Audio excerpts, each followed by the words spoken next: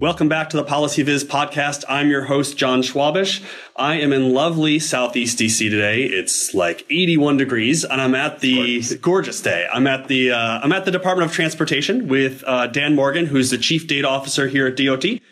Dan, thanks for coming on the show. Thanks for having me. This is going to be exciting. We're also using the new podcasting gear, which is also a lot of fun. It's fancy. It's fancy. We'll see if it actually works. You're going to have to post a picture. Yeah, I'll have to post a picture.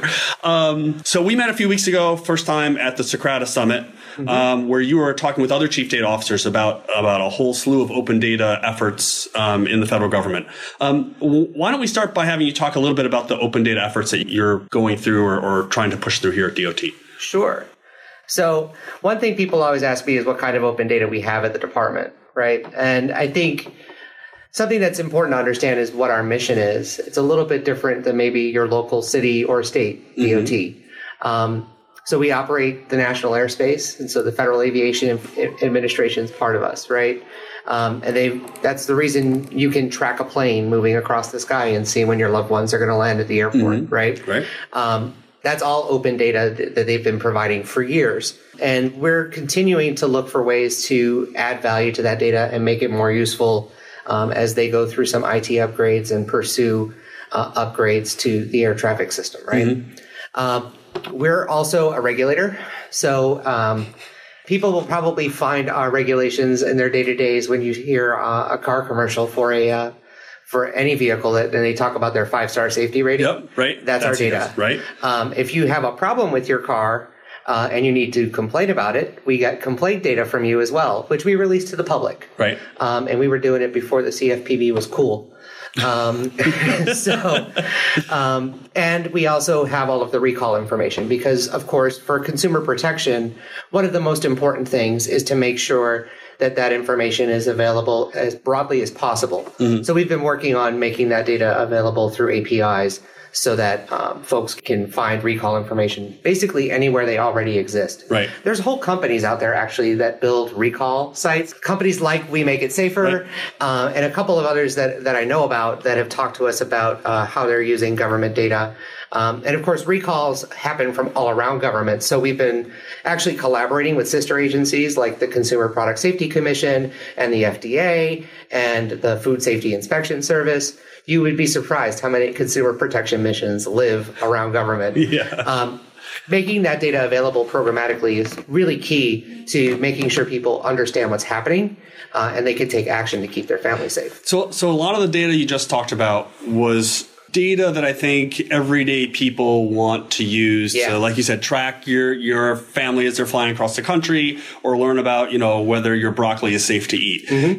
What's the slate of data sets that maybe are a little more in depth, require a little more work to sort of parse through and actually do analysis with? What does that ecosystem look like? Oh, yeah, there's some really nerdy policy stuff. Okay, all right, good, yeah. So, when you pay your gas tax, that gas tax eventually flows into the Highway Trust Fund, which we pass out about $40 billion a year all across the country to the states to help maintain a safe and efficient roadway system.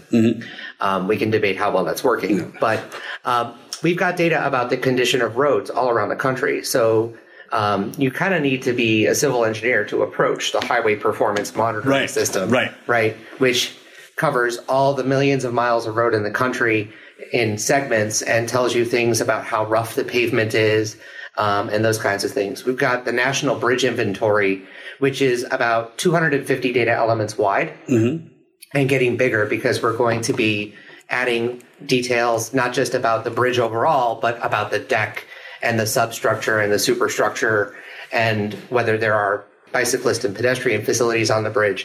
So we got all these data points. There's 700,000 bridges across the country. When you hear the president in a State of the Union say how many bridges are eligible for Medicare, that's our data. That's your data, right. So we've got that kind of stuff too. It's really wonky, slow policy data, right? It comes out every year. And building like a time series about that is kind of difficult. So that state of the infrastructure kind of data is in the agency. We also collect data about safety incidents. Okay. We collect it for aviation, rail, transit, fatal crashes, not all crashes. Ask me about that later. Okay. Hazardous material spills in transportation, not all hazmat spills, and pipeline incidents, which may or may not result in the leaking of a chemical.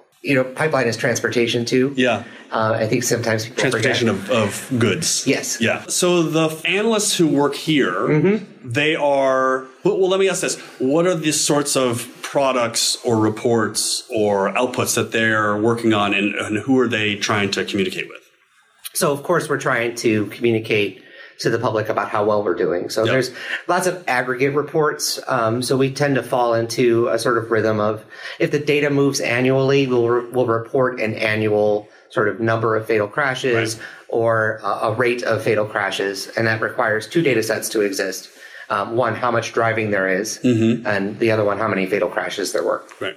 Right. We usually set a performance goal at a rate as opposed to just a raw number because things are dynamic. Right. So those are generally pretty static products and simple line charts.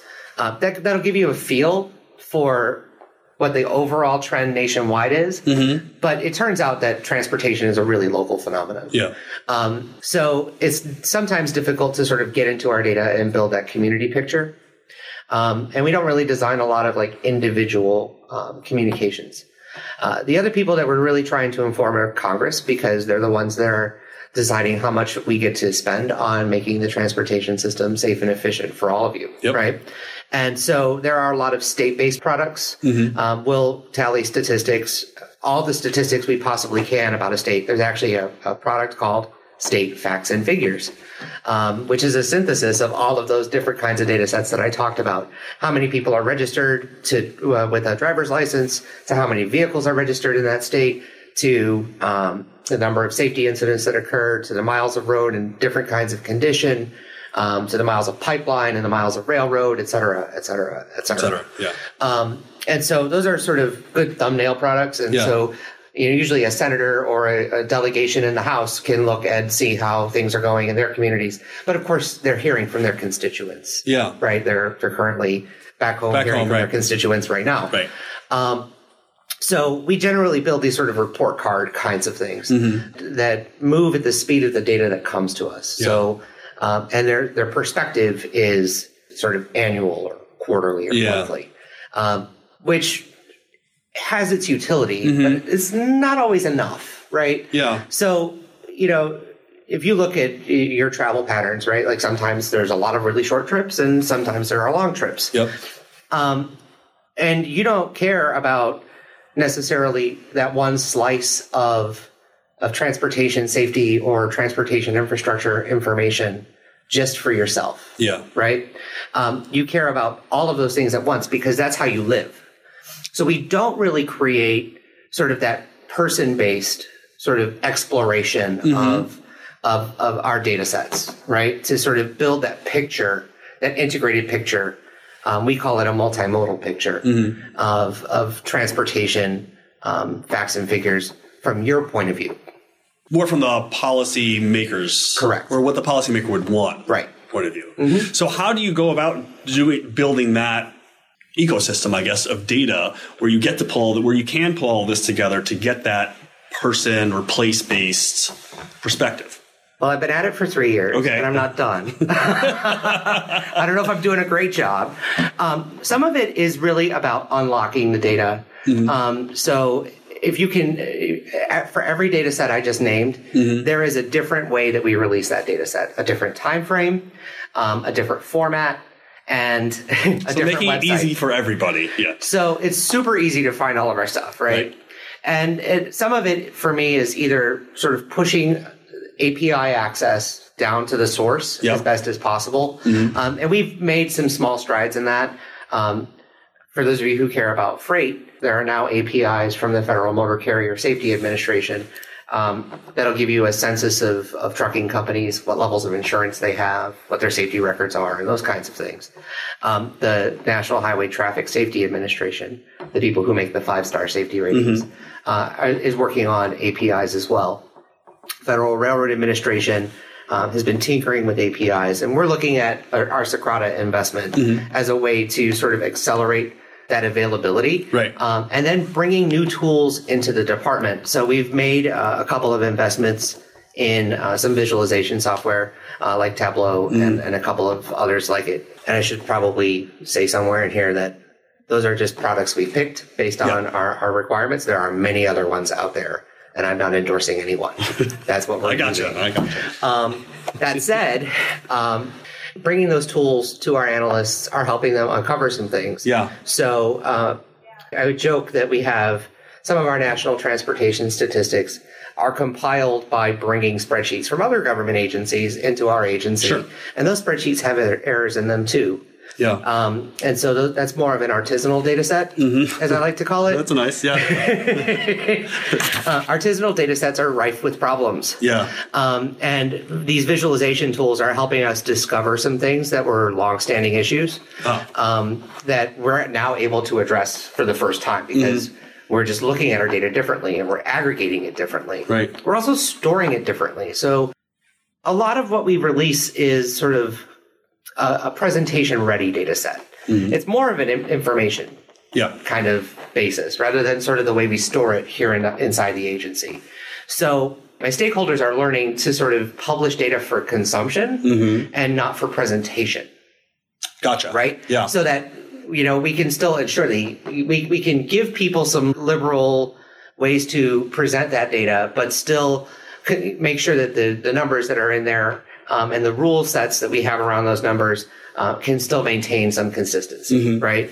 And that, I think, is really the big learning experience that we're going through. Yeah. So when we started to bring things like Socrata and Tableau into the agency, people were like, well, I just can't see my data this way that I want to see it. And it's because the data wasn't, and they didn't have data.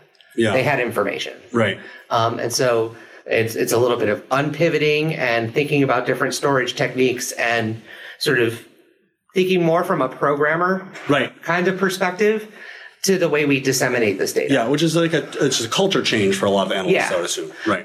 So it took a little while to get there. Yeah. But we've made really huge strides in the last 3 or 4 months. And having these tools is really driving that change. So it's super exciting to see sort of what will happen next. Yeah. And I'm very fired up about how we're going to be able to make our data available in new and creative ways for folks like the ones that are listening to this podcast. Right. When you open data up, do you worry at all about who is going to be grabbing it and using it and doing some analysis and writing some news report or some other report, but maybe they're not the experts the way the folks here are experts. So they may not fully understand. The rate versus level is a great example, right? Like we see maps that are like, yeah, that's just a population. I put some dots on a map. Right, put some dots on a map, and yay, look at this thing. It's my favorite ClickHole article.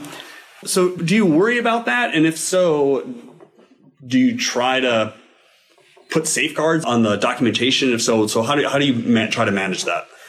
I mean, yes and no. So I don't let fear, uncertainty, and doubt sort of keep us from releasing data. That's not going to fly here. Yeah. One thing I will say is that as an agency, we've been releasing some of these data since the 70s. Yeah. So we kind of have a culture of transparency anyway. Okay. We do worry about misrepresentation and misuse and those kinds of things, but there's always been a human being behind every one of those data sets. Yeah. And we've always listed an email and a phone, well, not always an email, but contact information for humans. And people take us up on it. Okay. And so on calls with reporters who are like, I'm interested in writing about transit, but before I go use the National Transit Database, which goes back to the 80s, right? Can you walk me through some things? Yeah. Yeah, sure we can. Right. What are you trying to do? Here's the tables that best suit that, and here's what you need to know about those tables. Right. And people will ask us questions all the time, no matter how much documentation we put out there. So in a couple of weeks, we're working with the National Science Foundation Big Data Hubs to try to get more of the big data academic community fired up about the increase in roadway fatalities that we've been experiencing the last couple of years. It's up 7% in 2015 over the previous year, and it's up another 7% in 2016 over 2015. So we've lost a decade of progress in 2 years. Yeah. And we need to understand why. And I'll come back to that in a second. But the documentation for the census of fatal crashes, which is a very rich data set about people and vehicles and roadway conditions and all these other kinds of things, is 500 pages long in a PDF. Yeah. Because there's that many variables right. and that many code lists, and it's hard to get your arms around it. Right. But we have the analytical user's manual. And by the way, there's always a new kind of car or vehicle, if you will, yeah. right? So like a small thing that becomes a big thing. Electric powered bicycles, right? So you've seen these yep. bicycles out yep. with the motor assist. Is that a bicycle or a moped or a motorcycle? Oh, right. Interesting. I'm going to say no idea. No idea. Some sort of. But I got to put a new code in the database for this thing, right? And so, right. like, because it's a brand new thing yeah. that's like popular enough that I actually need to make a code for it. Count it up, right? And if you approached the database and saw bicycle, I know what image would pop in your head. Yeah. Right. So how do I say bicycle motorized? Right. And how motorized is it? It's a 99, I think. It's usually you get a 99, right? Right. Yeah. The other things that are sort of challenging about some of that data set, like it's very difficult to people are very interested in drugged driving, and so things like marijuana laws that are happening around the country, yeah. And potential impacts on roadway safety are a big deal, right? And different states have different testing rules, right, and different toxicology parameters.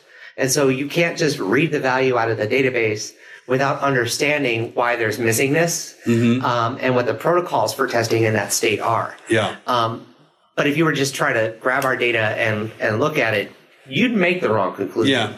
So hopefully it would look weird enough that somebody would pick up the phone or fire off an email and ask us a question. Yeah. Right? So there's nothing wrong with exploratory data analysis.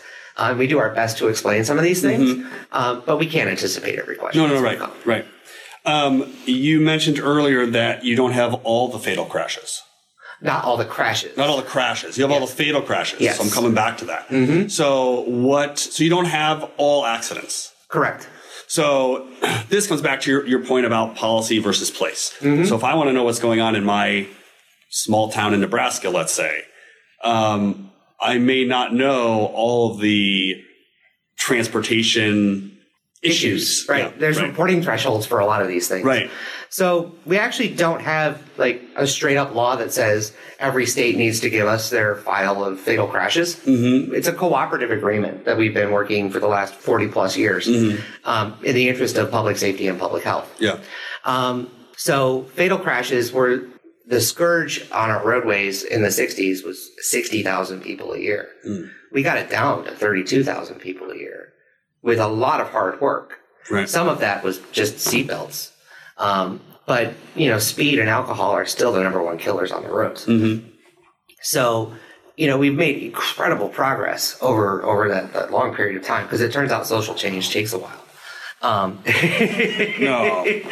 So, I think one of the things that we didn't need that additional sort of non-fatal crash context, but we do a sample instead. So there's a nationwide sample, and immediately it requires a level of sophistication to approach this data. Yeah. The results from the sample are out there too. It's called a general estimate system. And we're working through a modernization of that sample because it hadn't been changed in a while. And it's going to become sort of the crash report sampling system, I believe is its new name. But at any rate, we'll get the full details on a smaller subset of crashes. Different states have different rules about what they're allowed to release as it relates to crash data. Because they've agreed to give us at least fatal crashes, that stuff flows. Right. States have liability laws that might expose them to risk. And if you had crash data that was out there, it could be used in a court of law to say, you didn't take action quickly enough to fix this issue on my roadway. Right. And that's why, I got injured on this road. Yeah. Just outside DOT, we've got a pretty dangerous intersection at M Street in New Jersey that you walked from, I think. So there've been, even in the short time that I've been here in the department, a couple of fatalities on that road. Yeah. So there need to be some things that happen, but you have to prioritize resources and those kinds of things. Sometimes we use the privacy argument. Sometimes we use the liability argument. I think you're finding the policy driver that's pushing for transparency now is the Vision Zero efforts, right? So if people are following the local efforts to eliminate pedestrian and bicyclist fatal crashes in cities all around the country, all of those things are backed by data, right? And community engagement as well. And so there's a transparency emerging in sort of revealing all of that crash data and traffic citations and red light camera violations and roadway conditions, bringing the full picture and actually talking about it with the community. About what the investments are, what we can do, how we can work together to make our streets safer, how we work together with law enforcement, who's there not only to prevent crime, but also to prevent traffic violations, because traffic violations create risk. Right. So how do we use our resources smarter and work together is a conversation that is now backed by transparency and data. Here in DC, the Vision Zero website is one of the richest ones out there. Chicago's been doing some great stuff. So now we're able to get sort of full crash file data. Right. But of course, every city doesn't release the same fields and doesn't call everything the same thing. The beauty of the Census of Fatal Crashes is we work to normalize terms. So on a police accident report in Minnesota, they'll have all kinds of snow, blowing snow, right? Blizzard conditions, right? Icy snow, right? Sounds familiar. We only care about snow. Right. In Florida, they probably don't have snow on their police accident report. It's other. It's the alligator field, and then there's the other, right? Right. So it's sunny, or rainy. So everybody uses different terms and different granularity across the country, and that's good because it meets their local needs. It inhibits national comparability. So these new open data things can be aggregated into something cool, but would require a lot of work to make something more uniform for analytical purposes. Right. Does that make sense? So I think it's exciting, but hard. It's the best way I could describe it. So that means that someone here has to pull all those data sets together and harmonize them. So to give you a sense of the universe of crashes, so I think the number for last year is going to be somewhere in the 38 to 39,000 fatal crashes area. The total number of crashes that result in some sort of injury is something like 3 million. Right. So a lot. A lot of, right? So you see the N gets really big really fast. Then there's a universe of crashes that are not injury related, but still reported to the police. And that's like 6-ish million. And then there's a bunch of property damage only crashes that don't get reported to anybody but insurance. Right. And sometimes not even them. And that's in sort of the 10 to 12 million area, I think. And it's sort of me trying to remember numbers from a pyramid that I saw in a presentation. But so we're at a place now where the N was big enough for us to make big policy decisions 40, 50 years ago. The N is small enough now where we need to bring new context to our data sets to make smarter policy decisions. And doing that in a way that is collaborative and sort of leverages open data is I think, the way to do it in the 21st century. But finding our way to making that useful, I think, is still kind of a journey. That makes sense? I want to ask one more question. You've talked, a lot of things we've just been talking about are things that are happening and looking forward into the future of working with data, open data, new tools.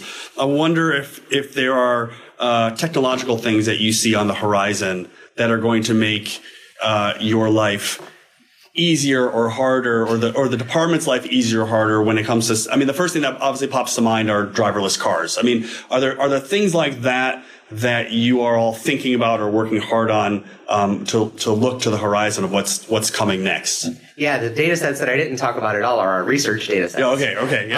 And people who love research data or are trying to do secondary research on data, you can see what the future of transportation data looks like today.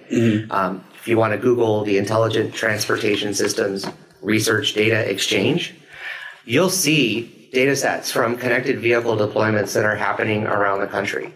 So the near future of transportation involves vehicle-to-vehicle and vehicle-to-infrastructure communications.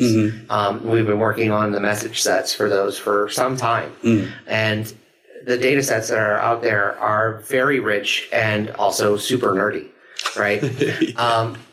But we've been investing heavily in preserving the data from those deployments and sharing that data so that people can start to see what kinds of applications we can build. Adjunct to that research data exchange is the open source application development portal. It has that full name.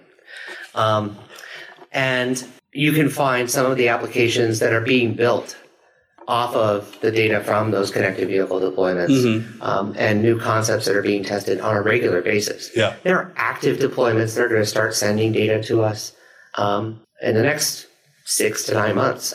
We've got the connected vehicle pilot in Wyoming, which is about sharing weather data with truckers, because there are a lot of dangerous mountain passes, and conditions can change in the mountains pretty quickly, which is dangerous for a giant big rig running down the road. I used to watch Ice Road Truckers. I know. Yeah. So being able to share, like if a truck could talk to another truck to say the wind has picked up in this pass, the trucker behind can make some choices. We can get platooning and other kinds of efficiencies out of these kinds of things. So we're excited about those. The other two deployments that are coming online are in Tampa and in New York City. And each one of them has a different sort of application area. The other project that's obviously of interest is the Smart City Challenge winner in Columbus, Ohio. And I think that it'll probably still be several more months before they start generating data. But I think they're in a good place. And that was designed to be a laboratory environment where people could see the data that was being generated from the connected and automated vehicle deployments, and start to see what works, and then replicate it, right? So the idea of this being open and available is a big deal. Automated vehicles are exciting, and the Secretary is reviewing the automated vehicles policy that came out in the last administration. But this is a harder spot. Yeah. Because it's a very pre-competitive environment, right? There's a lot of experimentation happening right now, and people are trying to capitalize on a market. So data sharing is kind of stymied. Right. And there are policy questions around sort of what do I need? Yeah. What do I actually need? Right. And we don't know because we don't know what all these things do. There are frameworks that can exist for data sharing that maybe involve sort of the creation of a third party that could hold the data in escrow and sort of manage access a little bit better. It's difficult because not only is it pre-competitive, but we're also the regulator for that industry. Right. And sharing data with your regulator. Yeah, kind of frowned upon. It's not practice, right? Yeah. So, the 5-star. Like you said, in a pre-competitive market. Right. So that changes the paradigm of the whole dynamic. Right. I think we're still working on, conversations about we're not going to compete on safety. Right? Like safety is baked in to these things that are coming online. Right. And I'm not sure that we have uniform agreement on that at this stage of the development of the technology. Yeah. So I think there's a lot of work to do yet. And it's just going to be a national conversation about this stuff. But, what it means technologically for us is we're not going to be able to haul that data all around.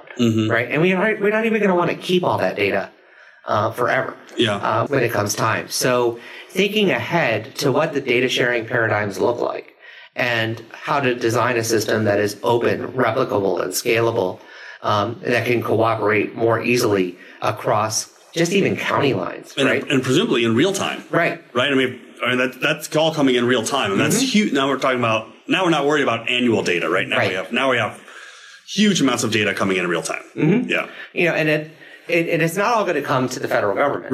Right. Like, so how do states and cities up their game? Yeah. Right. Because are they really prepared for what's coming? The research questions that we're asking about how do we design open source, scalable, and replicable architectures that can be picked up and deployed. Yeah. And so that we're in that study stage right now. And I think it's actually, this is probably the most exciting time to be part of transportation since the invention of the automobile. I'm just going to put it out there. So I don't feel strongly about it. No, not at all. Yeah. The data guy is excited about data. Yeah. But what we're able to do and how we're able to get it done, I think, really matters. Yeah. So I think there are going to be some sticky policy questions that are not going to get away from us. Mm-hmm. But being able to think about what we might be able to get from data sharing and how that either fosters safety or consumer adoption, or the purpose of data sharing maybe in the AV space is, one, for the regulatory purpose, but two, to build consumer confidence, right? Like, some people trust the government still, right? Some do. You might not know that the 5-star safety rating comes from NHTSA and the government, but that's okay. Right. Yeah. Right? You know what 5 stars means. Yeah. It means safe. Right. And that's all that really matters. Yeah, that's right. So, what does that look like in a connected and automated vehicle world? Yeah. I don't think we know quite yet. Yeah. Interesting. Well, it sounds like you have your work cut out for you. So at least you're in a nice building in the Southeast and near the stadium too. So it's all good.